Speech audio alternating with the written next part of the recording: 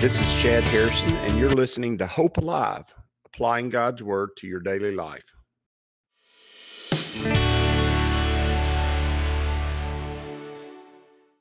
Hi, this is Chad Harrison, and I am the teaching pastor of Lake Community Church and have been serving as a pastor for 25 years. I'm also a practicing attorney. This podcast is designed to help you study God's Word and find God's will for your life.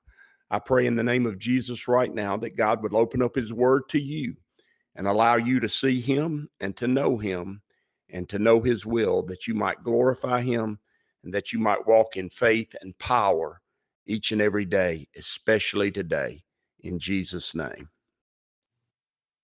Good morning. Welcome to Lake Community Church's morning Bible study. We are back again after a week hiatus due to our hometown mission project. What a great project it was. We had a very productive week working on 5 ladies' houses and doing a lot of renovations at Loaves and Fishes, even painted some at the church and did some work out at the girls' ranch. It was a great week of spiritual growth for the youth, a great week of encouragement and strength for the church, and it was a great week of fellowship for the body. So I can't complain not a bit about anything. I want to thank Living Stones Ministry for helping us with that, Greg and Susan, and all the people that came from 14 different fellowships all over the country and came and joined us and did the work of ministry. That being said, we're back in Exodus chapter 32, and we're dealing with the passage that has some perplexing things in it. And I'm going to tell you that I am not totally in my own heart and mind.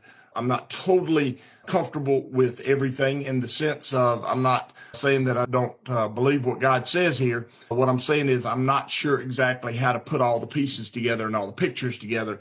And when you are that way, you just note it in your mind and you say, Lord, these things don't totally make sense to me. But as I continue to study and think and ponder about life, please allow me to see what you're saying and what you're doing. Please allow me to do these things better and better. And so eventually I will have an understanding of who you are and how you work. And I will understand what's going on here. I'm going to make some surmises about it. I'm going to surmise some things about it.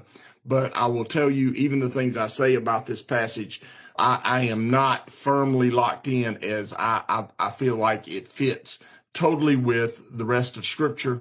Although I have no doubt that Moses wrote this, and this is what God said to him. And I am going to, in my own heart and mind, log it in and say again and again, what is it that you're doing here? It says in verse 30, now it came to pass. Now remember, Moses is taking the Levites and gone through the camp, and he's killed. And it's important to understand they have put to death those who not only worship the golden calf, because there were a lot of people who did that, but when he said choose either the golden calf or God, they chose the golden calf. So these people were not only fell into idolatry, which is bad, but when confronted about it, when given the opportunity to reject their idolatry and to go back to God, they refused. And in fact, when they set up sides, when Moses made it a side thing, meaning that they were going to do battle, they decided that they were determined to battle for the idolatry which they'd chosen. In many ways, it's a picture of in the New Testament. If you were going to give that picture, I guess it would be a picture of the reprobate mind, or the mind who is totally gone over and totally given over to its own desires, its own wants. And the Bible does talk about the reprobate mind being a person who will never ever be born again, never ever be sanctified, never ever turn their heart and their mind toward God, because they've chosen to love themselves and love what they want and to do what they desire. And that is a true understanding in the New Testament, and that is a true teaching of the New Testament. And I think it's foreshadowed here in this story. It is a foreshadowing of the reprobate mind, the mind who has chosen to worship other gods which ultimately is a worship of yourself. We've discussed that and gone through that whole process. But once you've gone through that process and you've decided you're going to worship your own self, or you're going to stray and not choose, no matter what, not to worship other gods, you have put yourself in a position in total opposition to God. And you have put yourself in a position where there is no possibility of you ever acting in faith toward God, trusting God, hearing God's word, believing him, acting upon it, that you are in a position where you're never going to do that. And what you say, why is that a problem for you? Well, the problem is that they were delivered out of Egypt. They went across the Red Sea. They went to the mountaintop. My problem with it is they went through the pictures. Now you go, doesn't that happen in the New Testament? Yeah, there are people who have a reprobate mind who do go along with the church. They continue to walk with the church. They continue to go with the church in their lives. But the truth is they are worshiping other gods the whole time. And that does happen. And we are going to see a great falling away, as 2 Thessalonians chapter 2 says, that there'll be a great falling away, which means people who are acting like they're a part of the church, and then they are not part of the church, because when the Antichrist reveals himself, they chase after him. That's called the great apostasy, or the great falling away.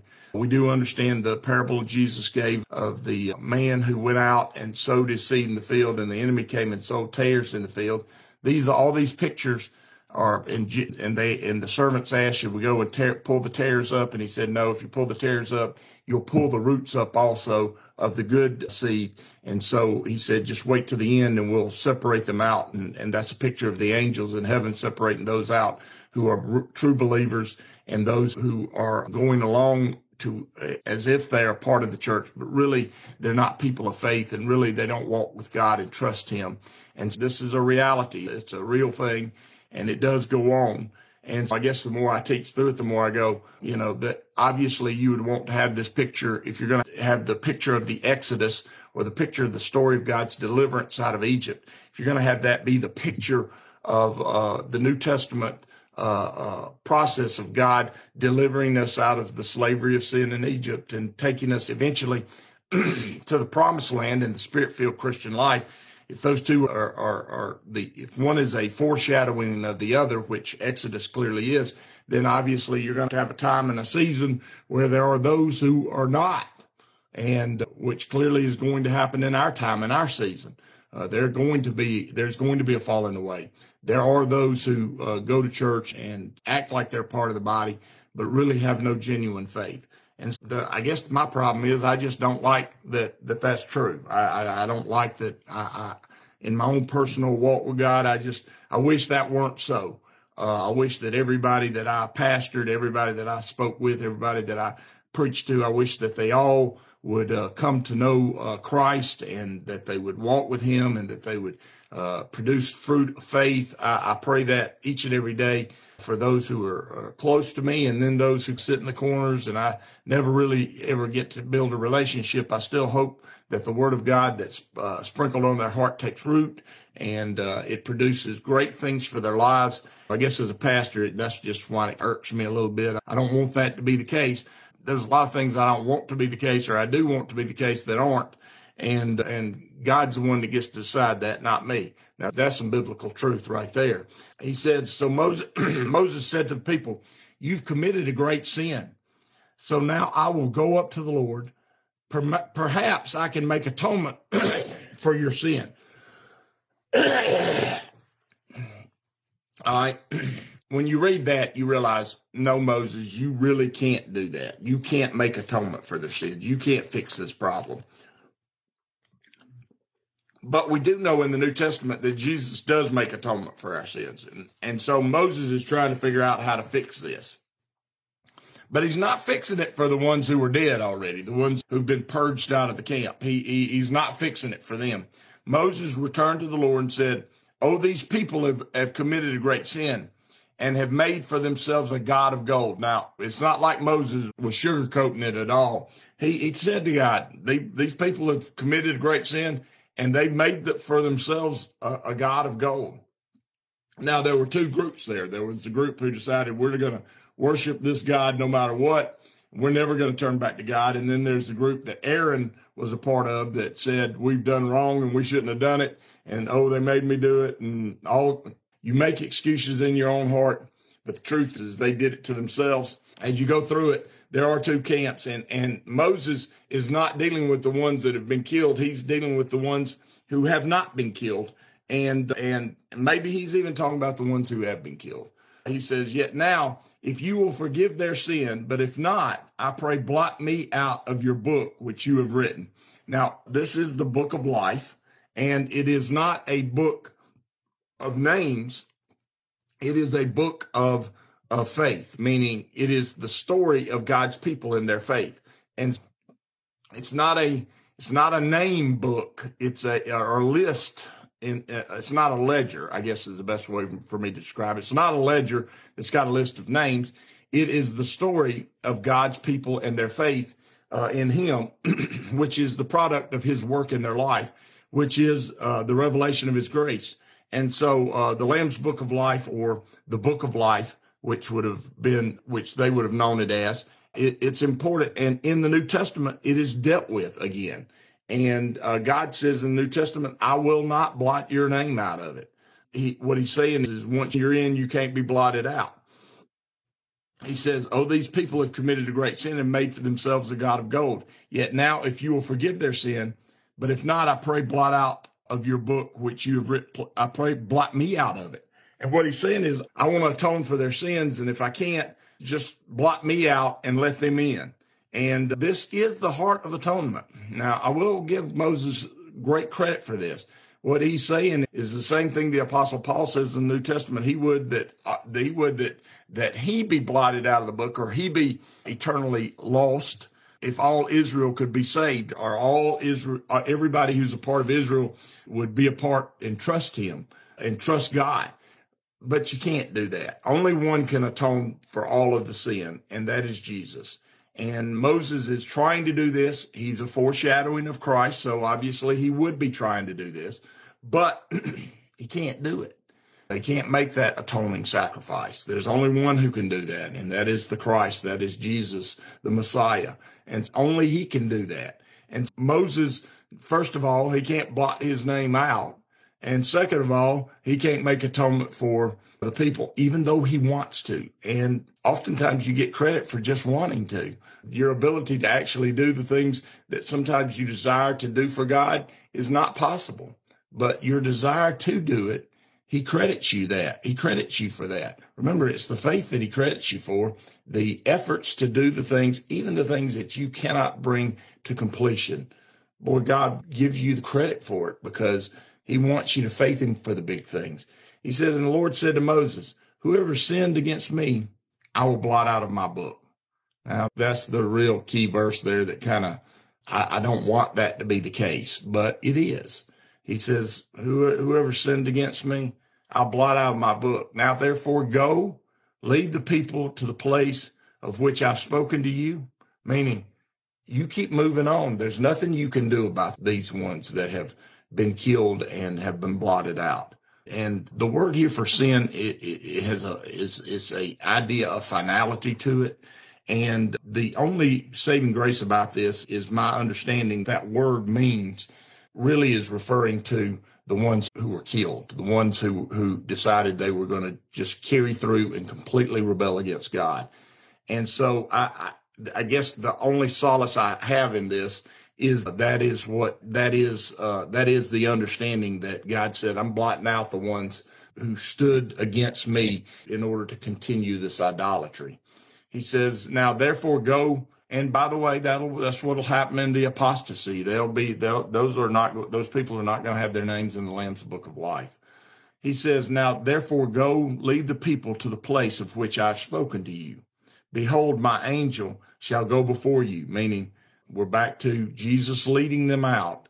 He says, what he's saying is continue on.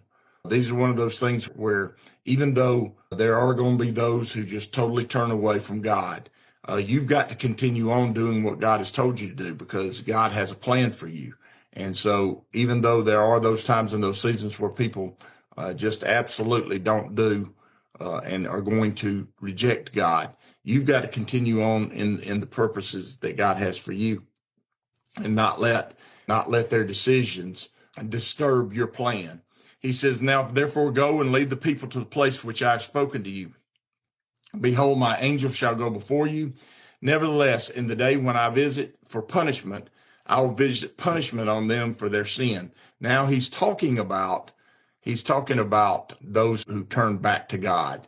And he's saying that there's going to be consequences for what they've done. Those who decided not to go with the group who were totally rebelling and decided they would turn back to God, he says there is going to be consequences. And we know that's a New Testament principle also, that God gives us consequences. There is punishment. And when I say punishment, it's not punishment for the purpose of God's wrath. It's punishment for the purpose of our salvation, our sanctification. And a